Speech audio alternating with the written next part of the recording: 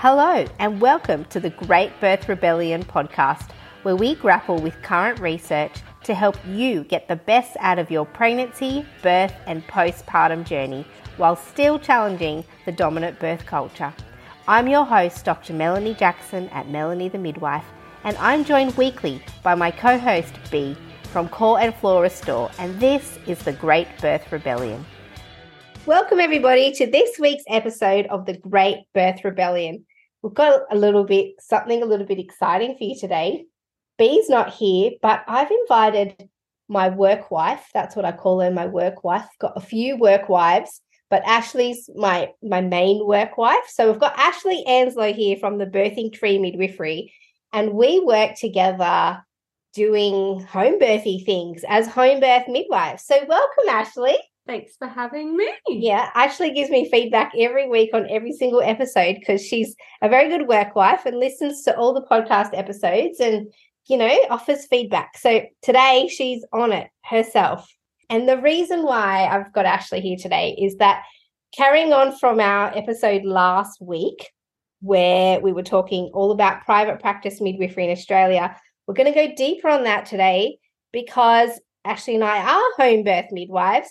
And so we would love to answer people's questions about what privately practicing midwives do at a home birth. And while we're doing that, we'll chat through what equipment we bring, answer some of the questions that have come through, and just talk to you about how we operate as health professionals in a home birth setting. And people don't really know what happens at a home birth because not very many people get to go. So we hope that today we give you some insight into what we do as private midwives, what we're capable of, and also the type of equipment that we bring. And I only really just called out for questions a few hours ago, actually, and we got about 20 or so. I'm not going to be able to answer them all, but we've plucked out 12. I think that's ambitious, Ash. But we'll see how we go. Yeah, we'll see. Some of them are deep. Yeah, we've left the deep ones for the end. And we've got the easier ones at the beginning. Yeah, we'll start with easy. Yeah. Okay, great. All right. And, also, if this is an area of interest for you, if you're really super interested in becoming a privately practicing midwife or just want to know what all the bits and pieces are that have to be put together in order for you to start a private practice, I am running a 1-week free immersive education experience for anyone to join. It will be concentrated on the Australian setting. So, this would be most valuable to Australian midwives. But if you go in the show notes down below, click the button to go to my website, melaniethemidwife.com, and you can register for that free 1-week information week, whatever we're calling it, on how to become a privately practicing midwife. All the content gets sent to your email account, so you can watch the pre-recorded videos and ask your questions. And it's just a full week of getting to understand what private practice midwifery could be and if it could work for you. So feel free to join that. But today we're going to give you a whole other episode on private practice midwifery and what we do. All right, should we get started? Let's do this. Okay. All right. The first question is about what emergency tools we have. So we might just do a really kind of broad sweep over what kind of equipment we have, and that would obviously cover some of the emergency I'm mentally stuff. Unpacking my bag. Yes. So we run into we don't run. We calmly enter the birth space. I have wheelie bags. You have wheelie bags. I have wheelie bags. I have 3 sewing machine bags, which I love because they've got all these little pockets that are designed for little gadgets and bits of equipment, which is great. And they're all clear so I can see them. So I've got 3 wheelie bags. Are yours 2 big wheelie bags? I've got 2 big wheelie bags that look like ambulance bags. They're very medical looking, but one holds. So first piece of equipment, my oxygen cylinder. Right. So we bring an oxygen cylinder, which answers that question. Oxygen cylinder, suction, and all the resus equipment that we might need for a baby or a mama. Yeah. Not that I've never had to resuscitate a mama, but we've got the equipment. And I even very rarely need to do any major resuscitation on a baby. That oxygen tank maybe at the most gets turned on once every 1 to 2 years. Oh, yeah, mine's like at 90%, and I've had it since I started in private practice. I haven't had to 90% full, yeah, not 90%. 90% full, and yeah, I've had it since I started in private practice, so it has not ever gone back to get refilled or anything. I actually have 2. So that's the first bit of equipment. We've got oxygen and anything we need to do resuscitation or suction on a baby. Again, super unlikely, but we do have that. So that's the first thing. That's what's in my birth box. There's one box there. Then I have a box that's full of blueies. So if you're a midwife, you know what that is. It's kind of like basically to catch any goop that comes out with the baby or any blood or amniotic fluid. So not really medical equipment, just kind of hygiene stuff, some gloves. We have all the basic equipment that we need to listen to a baby's heart rate. So we have Dopplers and blood pressure cuff and everything that we need to do blood pressures and basic obs like check pulse, temperature. What else? I've got a measuring tape, baby scales. Yeah, I've got like individual compartments. So I've got like one compartment that's like my, vitamin K stuff for the baby. Mm-hmm. I've got one compartment that's like my suturing materials. So we can suture at home, so we can do stitches if you need it. So yes, we carry all the lignocaine, suture material, all the tools that we need to do for that. Needles, syringes, all that kind of thing. My next compartment would be like my cord clamps and my sterile scissors, and then I've got a pair of, sounds bad, forceps. You know what I mean when I'm talking. They're like just in case, kind of need a little bit of help getting membranes out, but they stay in the bottom there. Yeah, so it's not like forceps, like forceps for the baby. It's like a little clampy thing that if we need to help a placenta out, you can use the forceps to clamp onto the placenta or the cord to help. But again, a lot of this stuff, a lot of the equipment stays, we never use it. And it's all just there just in case. The main things that we use would be the torch. My torch and my mirror. Torch and the mirror, that's right. And then my sterile scissors for cutting the cord, because not everyone's doing a lotus birth. Yeah. Peri, when we check your perineum after you give birth, we've got little sterile gloves and your gauze. Yeah, gauze and lube. What else? I've got a TENS machine in there. I've got clary sage, so all the little handy little medicines that we can use. Obviously, all variety of needles and syringes for various things, but very rarely do we need it. And then the rest of my stuff is basically postpartum hemorrhage sort of stuff. Yes, and we'll talk about how we manage postpartum hemorrhage. The other thing we can do is if you need a catheter for any reason, I've got a catheterization kit, urinary catheterization kit. Again, that goes in bag number 3. Bag number 1 is birth. Then there's an antenatal, postnatal bag. And then there's bag number 3, which is called the sometimes bag. And in the sometimes bag, I've got my perineal suturing kit, my IV fluids kit, in case we need to give IV fluids, and catheterization, maternal resus is in there as well, and just some spare bits and pieces. So that very rarely actually gets opened. What else have we got? Yeah, I've got catheterization fluids. I actually have a spare catheter and a bag of fluid with a terbutaline ampule. That's my like cord prolapse at home kit, which, touch wood, I'm never ever going to use. I've already changed over because it's expired twice. Yes. And not needed it. No. And if we go through the medications that we carry, because that's one of the question was, this first question is about emergency tools. So the resus stuff would be emergency tools. The forceps that we use for placental birth, that would be counted as an emergency tool.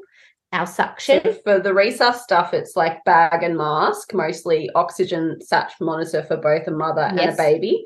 I have an emergency background, so I can be a little bit OCD with my birth kit. So I actually have an LMA, which is basically just a way of putting an airway down into a baby without having to use some of the the more invasive tools sort of thing. Which, touch wood, I have not also had to use. And a lot of the stuff, we have it there as a just in case so that we're prepared for everything. We very rarely need to use it. But if we ever need to use it, we know that our kits are up to date. And after every single birth, we go through our kit, make sure it's fully stocked, make sure it's clean, everything's in date, all that kind of stuff. So the equipment, is there in the background, obviously. And so, yeah, all of this resus equipment. That's the resus side of things. Yeah. And then there's probably more like, the medication side of things. Medications. So emergency medications. Let's do a hypothetical for PPH. So postpartum hemorrhage. So if you are losing too much blood and the woman is becoming symptomatic, then we've got medication. The first line medication that we carry is syntocinon, which is an artificial oxytocin. This is the same thing as you would be offered in a hospital. Then you can move on to sintometron. You could move on to tranexamic acid, which we also have. We've got IV fluids if you need 40 units of syntocinon. There's, what else do we have? So we go Synto, ergot, tranexamic acid, misoprostol, IV fluids, yes, catheter in the bladder, yes, and suture any tear sort of thing. So basically we have everything except blood products and a theatre. Correct. And the number of times I've had to move to second line treatment. So syntocinon is very, very, very effective. So the first line medication that we would give is super effective at a home birth and probably more effective than at a hospital birth because we're never ever giving it as a preventative treatment. So in hospital, if you've had your baby, they'll often give you an injection in your thigh of syntocinon and then bring out your placenta. If you bleed after that, they need to move to the next stage of medication and keep sort of escalating up the line. So they're actually now doing a second 10-unit injection, which is amazing because it is like, oh, you're doing what we do. Yeah, except they already gave it first. So that's kind of cool. Yeah, that's cool. But we basically, I guess what we're trying to say is we've got everything that would be offered at hospital is offered at home, and midwives do have the capacity to do an IV cannula for a woman. So if the woman hasn't responded to the medications that we've given for postpartum hemorrhage, and we're intending obviously to transfer for that if she hasn't responded, we can give the next line treatments while we wait for the ambulance. And tranexamic acid is extremely effective at controlling bleeding while you're needing to do a transfer. Correct. But they've recognised, I was having a discussion with one of the hospital managers because they're always changing the postpartum hemorrhage policy around how they're going to do it. And they're moving more towards tranexamic acid as a first line treatment because oxytocin isn't as effective in treating postpartum hemorrhage. But that's because so many of the women have been flooded with oxytocin in their labour, whereas my experience in the home birth world is, you don't really have to go past that. Yeah. Really. Well, I guess if you've had an induction, which is about 40% of women have had some kind of artificial oxytocin during their labour, then the effectiveness of another dose of artificial oxytocin is going to be diminished. So they would have to move and change their policies, whereas we're dealing with normal physiological birth that is usually the woman's body's very, very responsive to a single dose of syntocinon or artificial oxytocin. If you're in America, it would be called Pitocin. Yeah. Then, so yes, we have all those kind of emergency tools and emergency skills. The idea, though, is we're not there to provide ongoing emergency care. So if we're experiencing an emergency, we have everything we need for first line treatment and sort of to sustain everybody until the ambulance arrives. And that's the idea behind our emergency preparation. It's not to be looking after an emergency for hours and hours and hours and hours. It's to be able to intervene early to keep everybody healthy until a point as to which we can safely transfer. And so that's what we are prepared for. Yep. And then the woman is booked in to the local hospital just in case of transfer. So we have this safety transfer sheet in our note set that we basically fill in when women are pregnant during our time. We make sure we've got their address correct. We know the nearest cross street. We know which hospital she's booked into. We've all the questions that you get asked on a 000 call. Exactly. So if we ever need to ring an ambulance, we flick to that sheet. every single question that that ambulance officer is going to ask, the answer is on the sheet. We don't have to go and find that in our brain or in our phone or somewhere else on the notes. We are 100% always prepared for the possibility of transfer. And so down to the number of kilometres to the nearest hospital, number of kilometres to the booking hospital. Exactly. We've already told the women to install a car seat in their car in case we need to transfer the baby to hospital or back, not in an ambulance, depending on the circumstance. All of these little tiny details are organised before anybody goes into labour. We've talked to them about arranging childcare if we transfer for the other children, all these things. But we don't transfer for postpartum hemorrhage.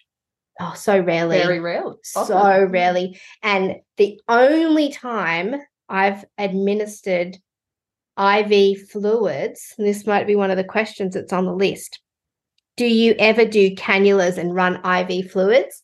We've done it one time, haven't we? Yes. Yeah. I mean, I've made, like, if someone had a specific history of, like, nausea and vomiting or something like that in labor, yeah, I'd be more than happy to give people that kind of supportive therapy. Or if you had someone that maybe had a particular risk factor, potentially you'd talk to them about having a cannula in labor. It's a little bit of a hard one because there's nothing like having a cannula in your arm and reminding you that someone believes that you're going to bleed. Yeah, and it's so the psychology behind it is not insignificant. Yeah. Yes, I agree. There's only been that one time that I can remember that we specifically planned to have IV fluids and cannula actually out and ready in case for this particular woman. And she was on board with that. And we did use it, but I don't think we've ever used it again. There's been a few times that we've been like, we'll get, ready maybe in case someone might bleed and we've got it out. But, Yeah. Yes, so we can. But we don't often need to, because we've got to remember we're dealing with normal physiological birth here. We're not dealing with unwell people or people who've already had the cascade of intervention where we can rely on physiology to work. And so we're only intervening if there's an issue or a particular risk factor. And if it was if someone was like dehydrated because they were vomiting heaps and it was like something that was just going to be supportive therapy to prevent like transferring into hospital for something that, the labour is otherwise normal. Yeah, 100%. Absolutely, I'll do that, yeah. Yeah, yes, we can and we have, but very infrequently with that. Yeah. All right, this is a fun one. I like this question. I'm already laughing. I reckon this question came from either a midwife who attends home births or a birth worker or like someone who's been at a birth. All right, here we go. If the woman is in the bathroom labouring, how do you use the toilet as private midwives? So, I mean, this relies on women only having one single toilet in their house. Doesn't happen too often. Although we're adept at camping between us, so we're not. Yeah, bushwees. Bushwees are good. Well, okay, so most people, vast majority of people have two toilets in their house, thankfully. But there is a collection of women who don't, me included. I mean, I built a new house and chose to only have one toilet. I've got a whole philosophy behind it. I'm not going to talk about it now, but so yes, okay. Often women will labour on the toilet, or if they go to the toilet, they spend some time there because it's really hard to get back off again. But basically, if you need to do a wee, you've got to basically wait for the woman to have exited the bathroom. And then the minute they've gone, everyone just takes turns at doing a wee. So you're kind of like doing a preemptive wee. Is it ethical to be like suggesting to a woman, like, let's try some mobilization? Like, change different. No. No. Like, yeah. Secretly use your toilet. Do you know what the hard thing is? Like, my bowel movement is regular. It's like a morning, in the morning on the dot, and so many babies are born at poo time.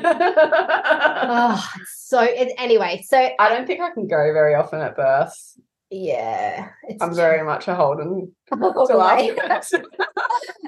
Although we did have a funny story though, didn't we? Oh yeah.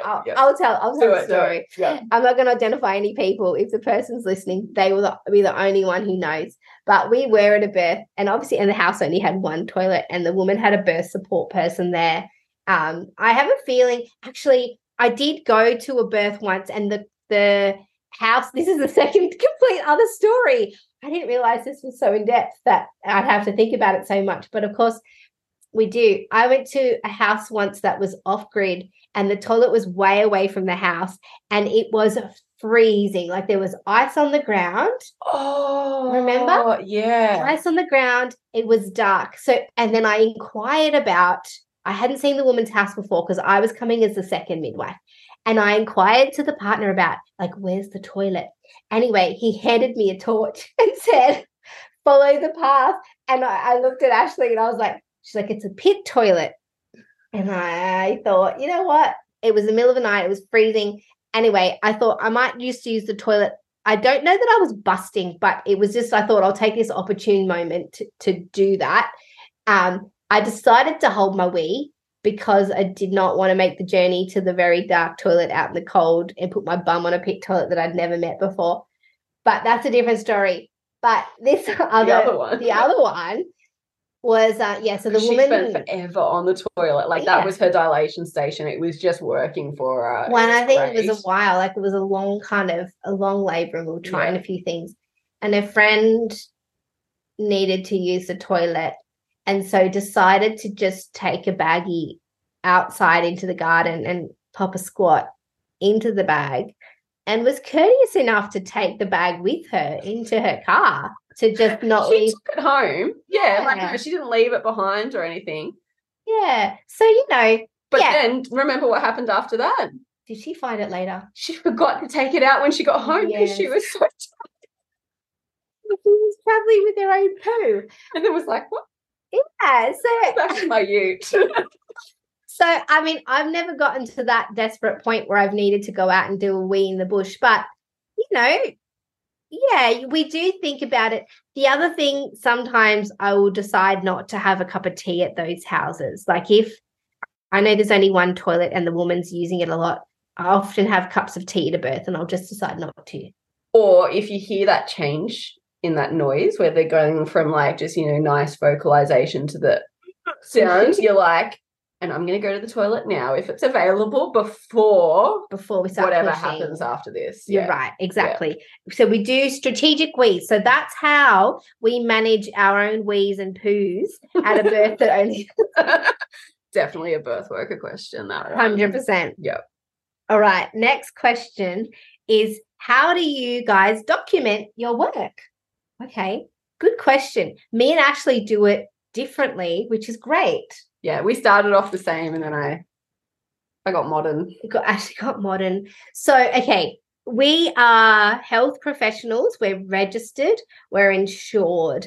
And so it's an absolute like basic requirement that we take thorough, regular notes on absolutely everything that we're doing clinically so that we can legally, you know, this is a legal requirement of any registered healthcare provider. You have to keep records of the care that you're providing. So yes, I personally have a full, beautiful set of clinical notes. I had a graphic designer make it all pretty for me.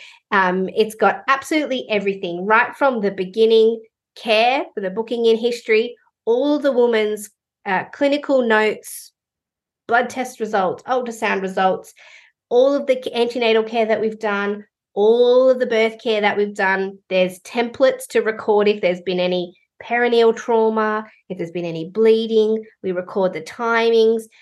Every time we check blood pressure or the baby's heart rate or anything like that, that's all recorded. So we heavily document, almost, I'd say, more than a hospital.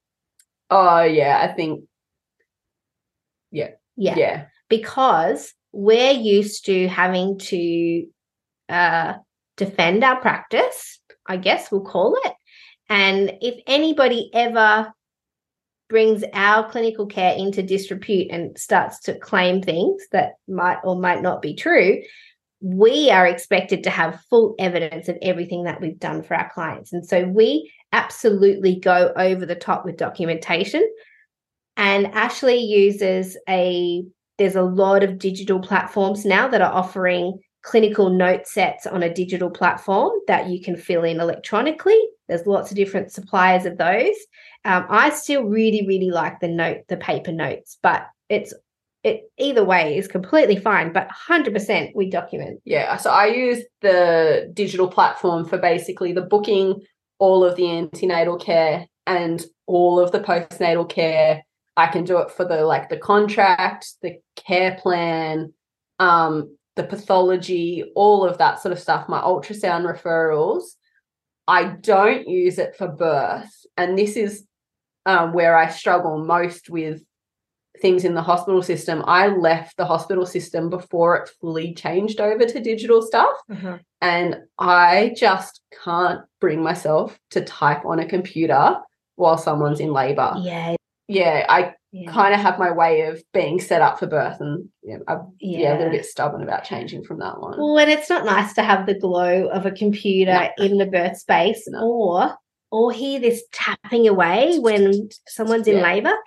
We keep the birth space so quiet and usually very dark. Like it would be, I think, offensive to have something glowing in the it would just not feel right. No.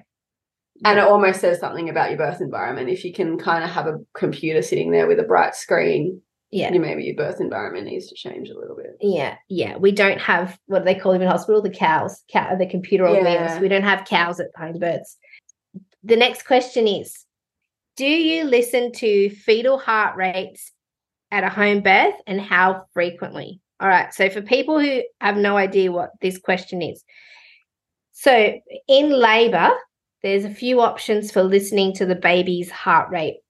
And you can either use a Doppler, which we call intermittent auscultation. And the Doppler, you hold it onto the woman's tummy. You can hear the baby's heart rate, but it doesn't give you a printout or anything. Some of them have a little screen. You can count it manually, whatever you want to do.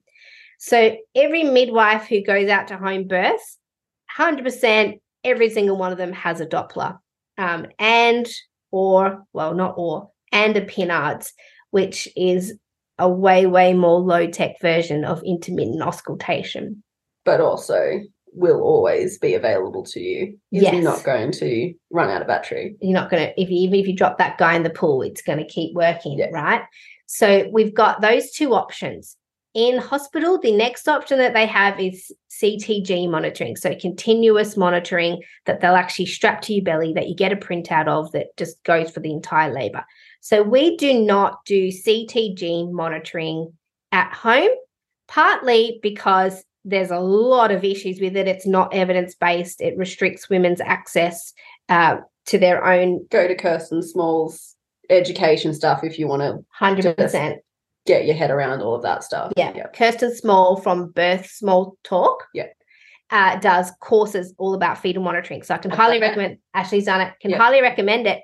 But to answer this question, we don't have CTGs at home because they're not evidence-based. And also, if you're starting to consider that your client maybe does need a CTG, then you need to be in hospital because that is no longer a straightforward, normal birth. We're now monitoring what we would believe to be a complex birth circumstance. So if you're ever considering at a home birth that you might need a CTG, that is your cue to transfer into hospital. But we don't get abnormal fetal heart rate patterns very often without something else being like a different part of the picture. Yeah. And so, yes, we do listen to fetal heart rate in labour. Now, there's actually very little research. And again, please refer to Kirsten Small's information on this on her blog, Birth Small Talk, mention it again. There's very little research about frequency. The best frequency to be monitoring a fetal heart rate.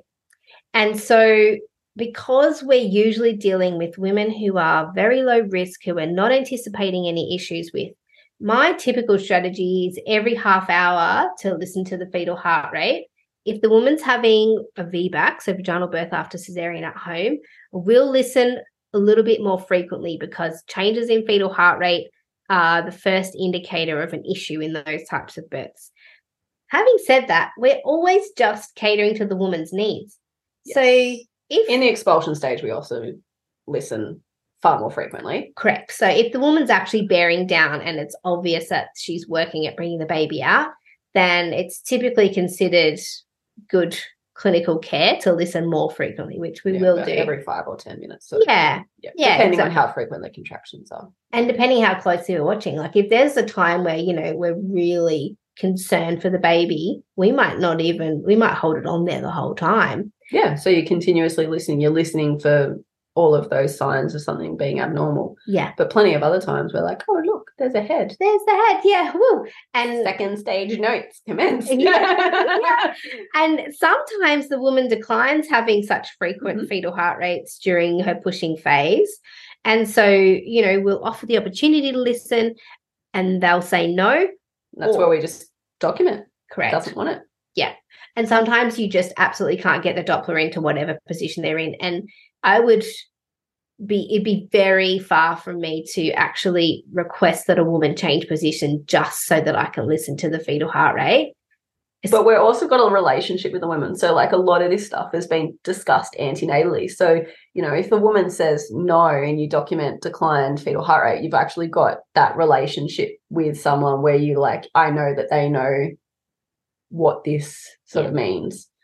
Yeah. I've actually got a picture of Mel doing a Pinard's fetal heart rate over a birth pool in labour. So Pinard's are great, but they're not so great in labour purely from the point of like you actually need to basically lie down and stay still for a second for it to be able to listen. Was that the one? So the woman had declined fetal heart rates and she declined it during pregnancy, which is totally fine, and then also didn't want them in her labour, and so she was popping her belly up out of the water. And then I was leaning over into the birth pool with my head on the Pinard. And I nearly had to like hold on to the back of your T-shirt. So it wouldn't fall into. And I have heard from other midwives that, there is a growing trend of people declining fetal heart rate monitoring, but that's in pregnancy, and that's a conversation that definitely needs to be had well before the birth. Oh, yeah. We will always talk to women about what our habits are for fetal heart rate monitoring. And so they know what to expect from us before they even go into labour. And we know already what they will agree or are not going to agree to. So, that woman I already knew well ahead of time.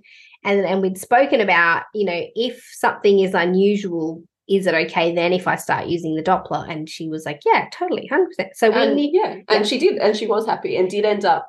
We did use the Doppler, for that birth, didn't we? Yeah. Yeah. Yep. So yes, we do listen, but there's actually not a lot of research as to how often we should be listening. And we don't operate according to hospital policies or anything. So we can go completely off the clinical picture and the preference of the woman and kind of our comfort levels as well. Yeah. All right. Next question. We are powering through these. I did not think we would get this done, but I think we will. What's the difference between the first midwife and the second midwife? So again, backstory for this one is that when you hire a home birth midwife, there's always a second midwife who shows up to your birth. It's the requirement that we have 2 midwives at a home birth. For Ashley and I, it's the woman knows, like, it's kind of a named second midwife for every single client. So the minute they're booked in, they say, right, I've booked Ashley as my midwife, and Ashley says, well, your second midwife is Mel. Is that okay? And then if they say, yep, cool, that's a decision made. The woman knows from the beginning who her second midwife is. So the difference between the first and second midwife. So usually the first midwife is the midwife that the woman has chosen to hire and so that she's paying her money to, and who's giving the majority of the antenatal birth and postnatal care. The first midwife is the woman's point of contact. That's her midwife. The second midwife is like the backup midwife, what we call the backup or the second. And the second midwife is, in a way, there to serve the first midwife's needs or serve the woman's needs in the absence of the first midwife. So the way that we work with each other is that so the first midwife goes off to the birth. That's the midwife that the woman's hired. That's the one she chose. That's the one she wants. She goes off as it seems as though the woman's going to enter into the pushing phase of her birth. Then the second midwife gets called and is ideally there for the birth of the baby and is mostly there to assist the first midwife. So the first midwife is still there providing the care to the woman. The second midwife is in the background, only stepping in if needed, doing little, the little things like taking down notes and recording times and doing paperwork and passing things to the first midwife, tidying up the space, filling or emptying the pool. It's very much a supportive role, not necessarily clinical. So, and the woman may or may not have met that second midwife. Ashley and I work in a way we always offer our clients an opportunity to meet their second midwife. If they want it, then the second midwife will go and meet the woman before the birth. But if not, then we just come in for that purpose. The other thing that the second midwife is for is if for any reason the first midwife is unavailable, the woman knows she's always got another midwife who can come to her and step into the role as the first midwife. And that first midwife is often the one who's organizing all the paperwork, the payments, referrals, all that kind of stuff. The second is 100% support.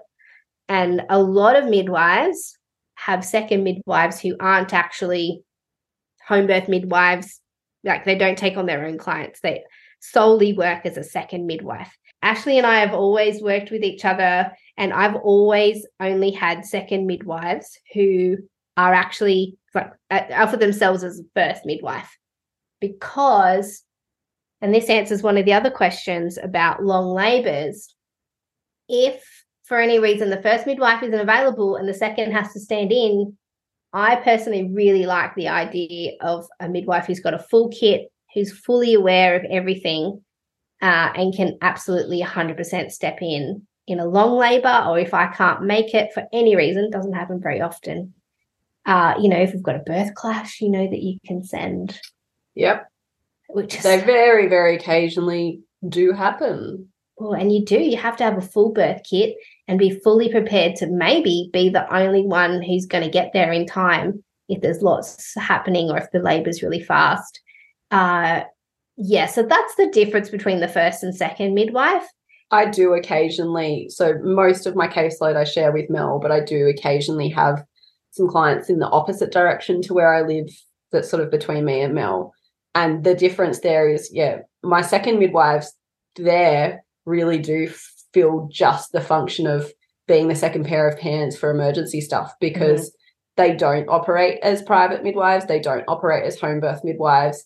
I don't have as much of a guarantee because they all work in like a local hospital. So Mel and I are working together. One of us will walk in and we'll just hand the folder straight over to the other person. And it's a very fine-tuned. I think we've got it. Yeah, I think, and we almost have it down to non-verbal communication. Yeah, complete telepathy. You hear something and you just look at each other and it's like, we know what we need to do in this situation. Yes. And in those long labours, there was a question about, do you clock off after 12 hours? No, we don't. We don't have a policy where we have to leave our shift after 12 hours or anything like that. But we do. So we're basically responsible for gauging our own level of alertness, I suppose. And if we're feeling like we are not completely alert and ready to deal with anything that will arise, we'll tap out and call the second midwife. And the first midwife will often just go to sleep in the woman's home. We don't sort of go home. It's just like, can you come? I need a sleep. Then the second midwife moves into the first midwife role while the first midwife has a lengthy nap to be there for when the woman's having her baby. It's not like at the hospital where it's like you start at this time and you finish at this time. It's a little bit more fluid. Our shift doesn't really get over, is it? It's kind of a never-ending shift. Yeah. In some ways. Until the baby's born and everybody's well. But that's where we tap in and out with our first and second midwives. And this is why I really like having midwives who have a full kit and who are, able to completely take over if they need to, because it's not uncommon that we have done that for each other. Yeah. Yeah, 100%. And the other thing that we can help each other with, if I know you're at a birth, but one of your clients also needs to be seen antenatally or postnatally, I can step in and do your antenatal and postnatal visits while you're actually at birth with somebody. Yes. You know, so we've done that before as well. All right. Well, let's keep going with the birth questions and then we'll move on. There's a placenta question here and transfer questions and stuff. So what happens if the midwife doesn't make it to the birth? What happens? The baby comes out without the midwife.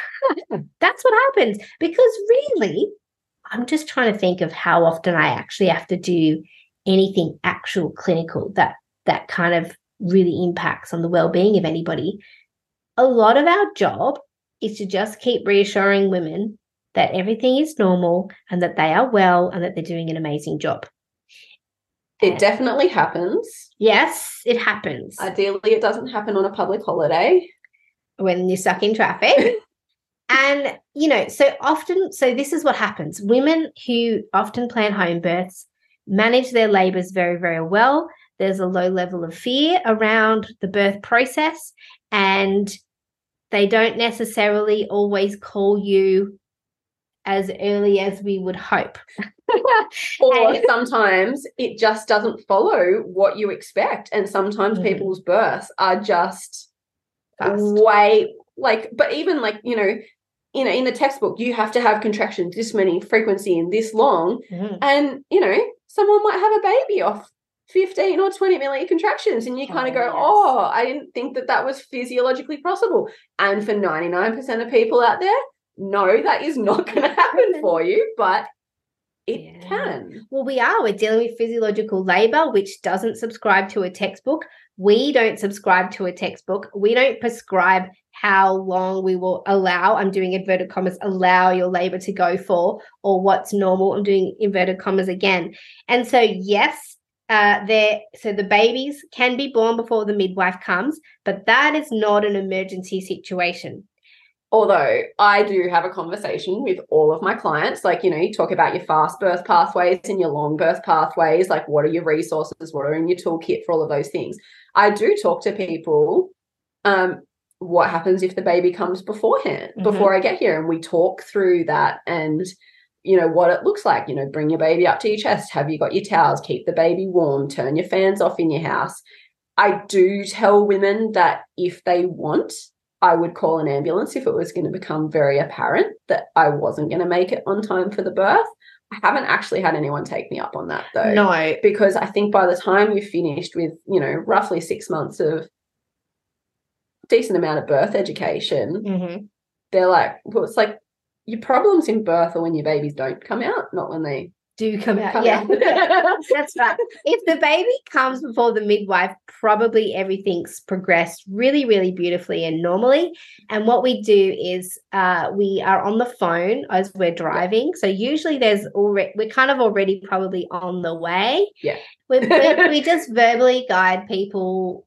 You know, the partner or whoever's there will relay what they can see or put you on FaceTime so that you can see. And then we just basically give some really basic instructions. So, you know, same thing, just breathe the baby out. Once the baby comes out, it will most likely cry. If it does, that's excellent. Check the cord hasn't snapped. I'll invite them to keep the baby skin to skin and to wrap both mum and bub up nice and warm, to sit back and rest back and monitor the amount of blood loss. We talked to them about how much to visually expect there to be, because there's also those emergency drugs are in their fridge. Correct. So we do have the medications that we carry it in person, but we also leave it all in a set of everything in their fridge, which means that we have a lot that expires and get chucked down. Yeah, that's okay. And I take clients who are relatively close to my home, so I don't usually travel further than 40 minutes. So that actually travels a lot further. That's why she's giggling. And I have to talk to you about our client list because I had a look at it the other day. You are like, there's an anyway. You don't have to go to the further ones. Just saying. Anyway, for this reason, I really like close to home, but that's it. A lot of midwives travel. I shouldn't have poked fun just now.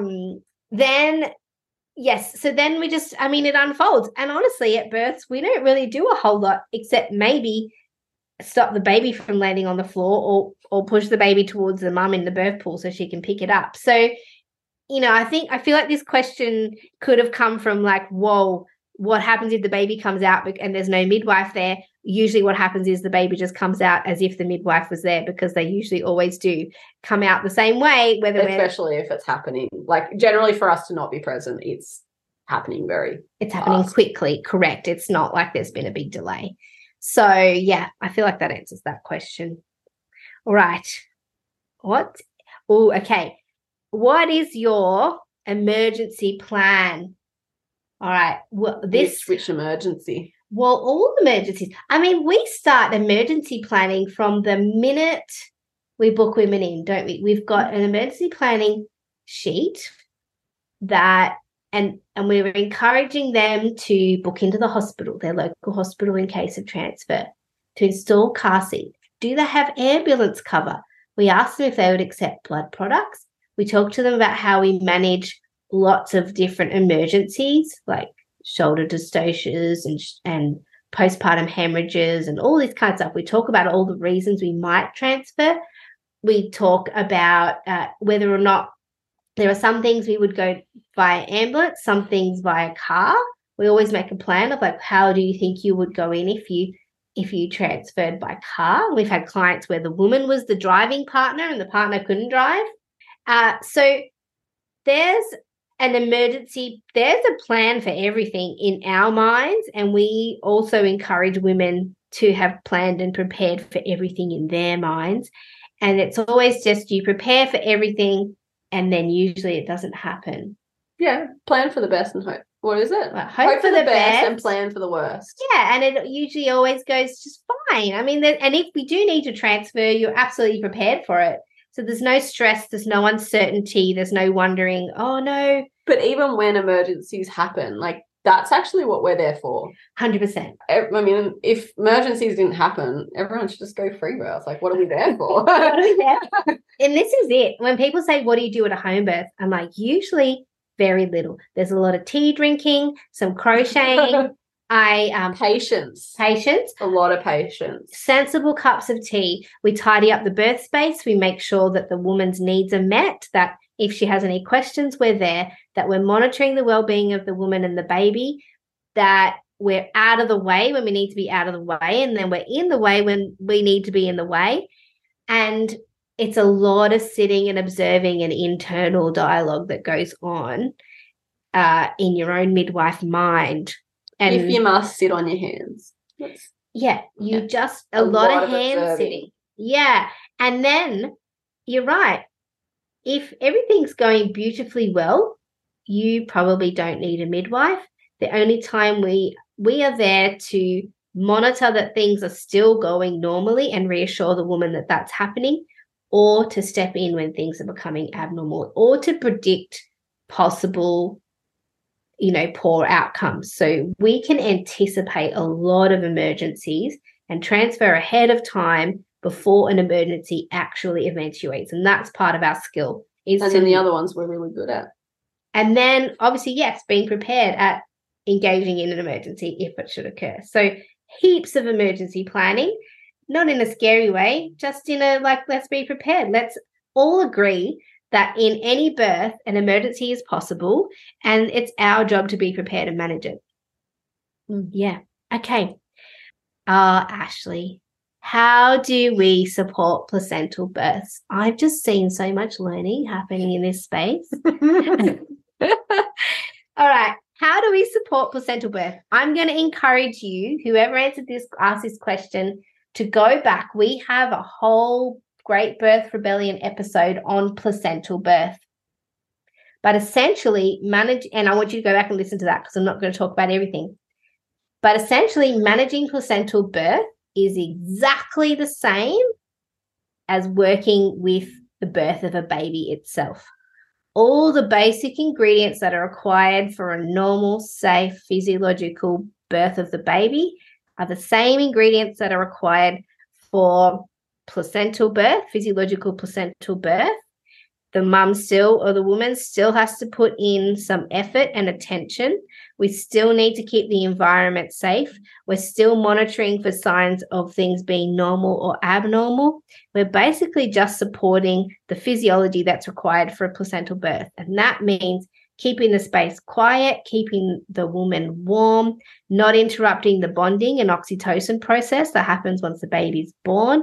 We're looking for signs of separation in the placenta, giving the woman any kind of guidance or support that she needs to get into a comfortable position to actually have her placenta, And not making phone calls. No, not ringing everyone to announce the birth yet. Yeah. Keeping your base, it's not finished yet. We're basically acknowledging that you still need to nurture that woman and baby and birth space as if we're still waiting for a baby to be born. Yeah. Yeah. This is probably the area that took the most amount of unlearning for me. And I think that's just because, and I'm sure anyone that is a midwife who has spent any decent amount of time or even not decent amount of time in the hospital knows, like, you are under pressure. And you kind of have to ask yourself why. Mm-hmm. Because really it comes back to getting people to the postnatal, like getting it's like you're operating constantly on to-do lists, like tick this, tick that. Like, you can't just when wait around. They often, like, there's this half an hour to hour window where they start to get nervous in if the placenta's not out yet. Whereas for me, I feel like that's just like the winding up. Like, I guess it might come now, not like like it should be out now. It's just like, oh, okay, we're coming up to the time where it's probably going to come out. But there's not a lot of nervousness around the second stage in the same way that there is at a hospital, because, though, we've got to remember that we are dealing with normal physiological birth. So we have an expectation that if the birth has proceeded physiologically, that so too will the placenta. And if it doesn't, we've got all those medications and strategies that we talked about. So we really can have faith that the physiological process will work because we haven't already interrupted it. Yeah. And generally speaking, the baby comes out, and if they're not bleeding, you got time. You got so much time. Yeah. What happens after a baby's born in the hospital, everyone's sort of being like, okay, like, let's check for a tear, like, let's get the placenta out, let's do this. And the first thing I noticed in the home birth world is it's like, cup of tea. So yeah, I think you're right. So when the baby comes out in hospital, it's almost like activities ramp up, whereas when the baby's born, we slow it down even more. Like, we offer it more space and more quiet and more support in a way, because we're like, right, this is really important to get this last bit right, because this is going to potentially be the difference between a postpartum hemorrhage or not. Right. This is going to be our last question that we're going to answer. What do you do if a woman declines transfer to hospital? Oh, Ashley's face just scrunched up. So I don't think it's actually happened where we were having an actual emergency and the woman said she's not going in. I have had a woman who was bleeding. She declined. I said to her, I'd like to give you this medication to stop you bleeding. It was a syntocinon. She said no. I was like, okay, well, I'm not going to give it to you if you decline. I'm going to let you know that I think you need it. I think you've lost a lot of blood. I can see that your body is compromised, and I would like to give it to you. She said no. But the following days did express regret at not having taken that medication because she felt rubbish. And I said to her, if you pass out, I will be giving you treatment for postpartum hemorrhage if you're unconscious. And she said, that's fine. But she declined it. So, I mean, but if somebody declined, if we thought, yes, you absolutely need transfer, and they declined, we are obliged, we can call an ambulance. I would call an ambulance and have an ambulance wait, and the woman can tell the ambulance to go. Correct. So she can decline to get into the ambulance, but we would be required to have it there. Well, have initiated that we recognise. So, yeah. Correct. I mean, but this also comes back to, like, I've had people request a home birth quite a lot where they go, oh, you don't have to do any antenatal appointments. You don't have to do any postnatal appointments. I just want you to facilitate the birth. We don't do that. And obviously, I get that it's expensive and all of those sorts of things, but it's actually, I want people to trust me. And if they don't trust me, I'm not the right midwife for them. And I don't feel like I'm going to, unnecessarily transfer people. Yeah. Don't kind of, flinch at like every little thing that sort of happens. So they'll often But that's where that relationship, like, yeah, I actually haven't had that tested to date. Yes. And I feel like, I could go, maybe now's a good time to transfer, and someone might say no, and I'd probably just document that. Yeah. But like, I guess if you get into like the really punchy end of things, like, I mean, if someone was like bleeding actively out, or like,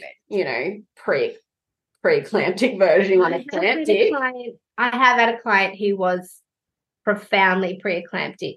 You see, that's probably the most, in inverted quotes, scary sort of thing to have happen outside. Well, and I guess if we're talking about what we would do if they declined, we can't force a woman to go to hospital. Absolutely not. You can't force them into an ambulance. The other thing we wouldn't do is leave a woman who declined what we recommended. We would stay there. We'd heavily document all the advice that we'd given.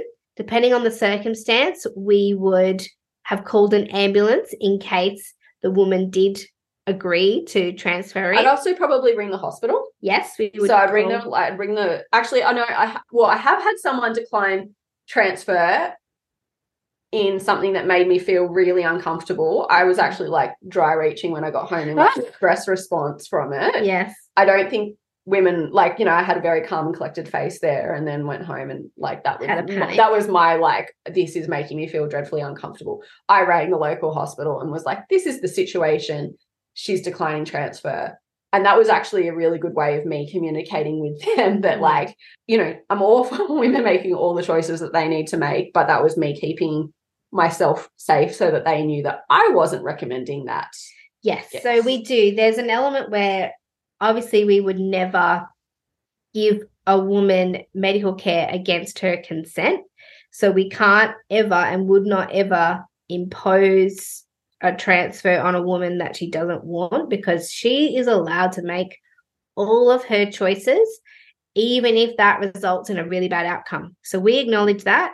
Our job is to give all the education and supportive care we possibly can, document everything we've done and recommended, and keep her as safe as possible within that circumstance without compromising her autonomy. So what would you do? You would stay and provide care.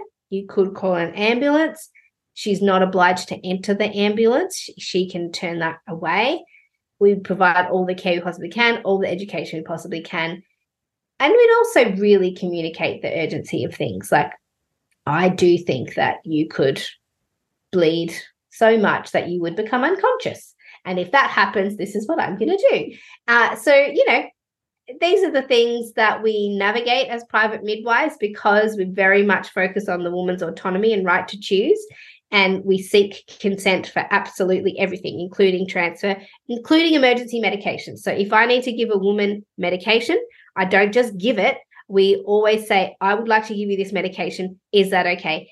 And normally they're like looking at them, like, if they're bleeding and they're looking at their bleeding and they're like, please, yeah, that's a great idea.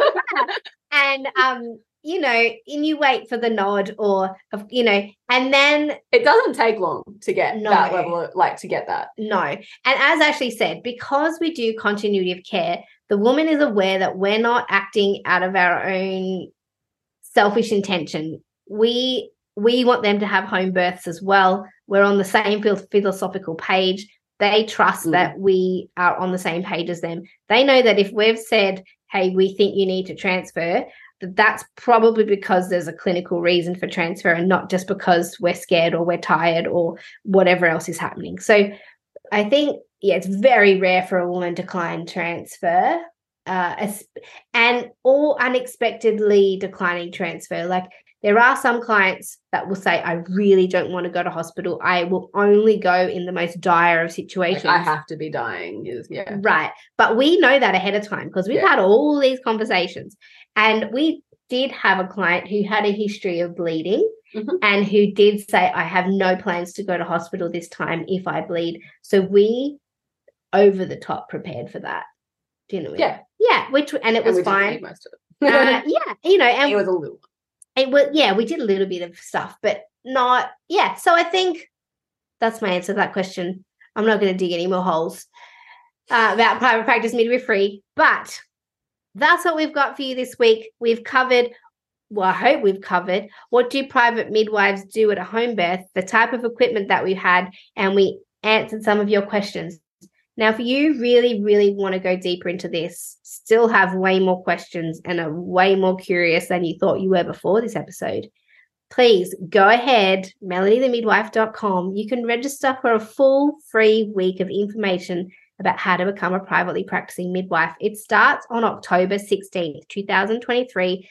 If you're listening to this episode later down the track, I do it every year in mid-October. So you can still register to be on that list to get all the information that'll be mailed to you. It'll just be next year.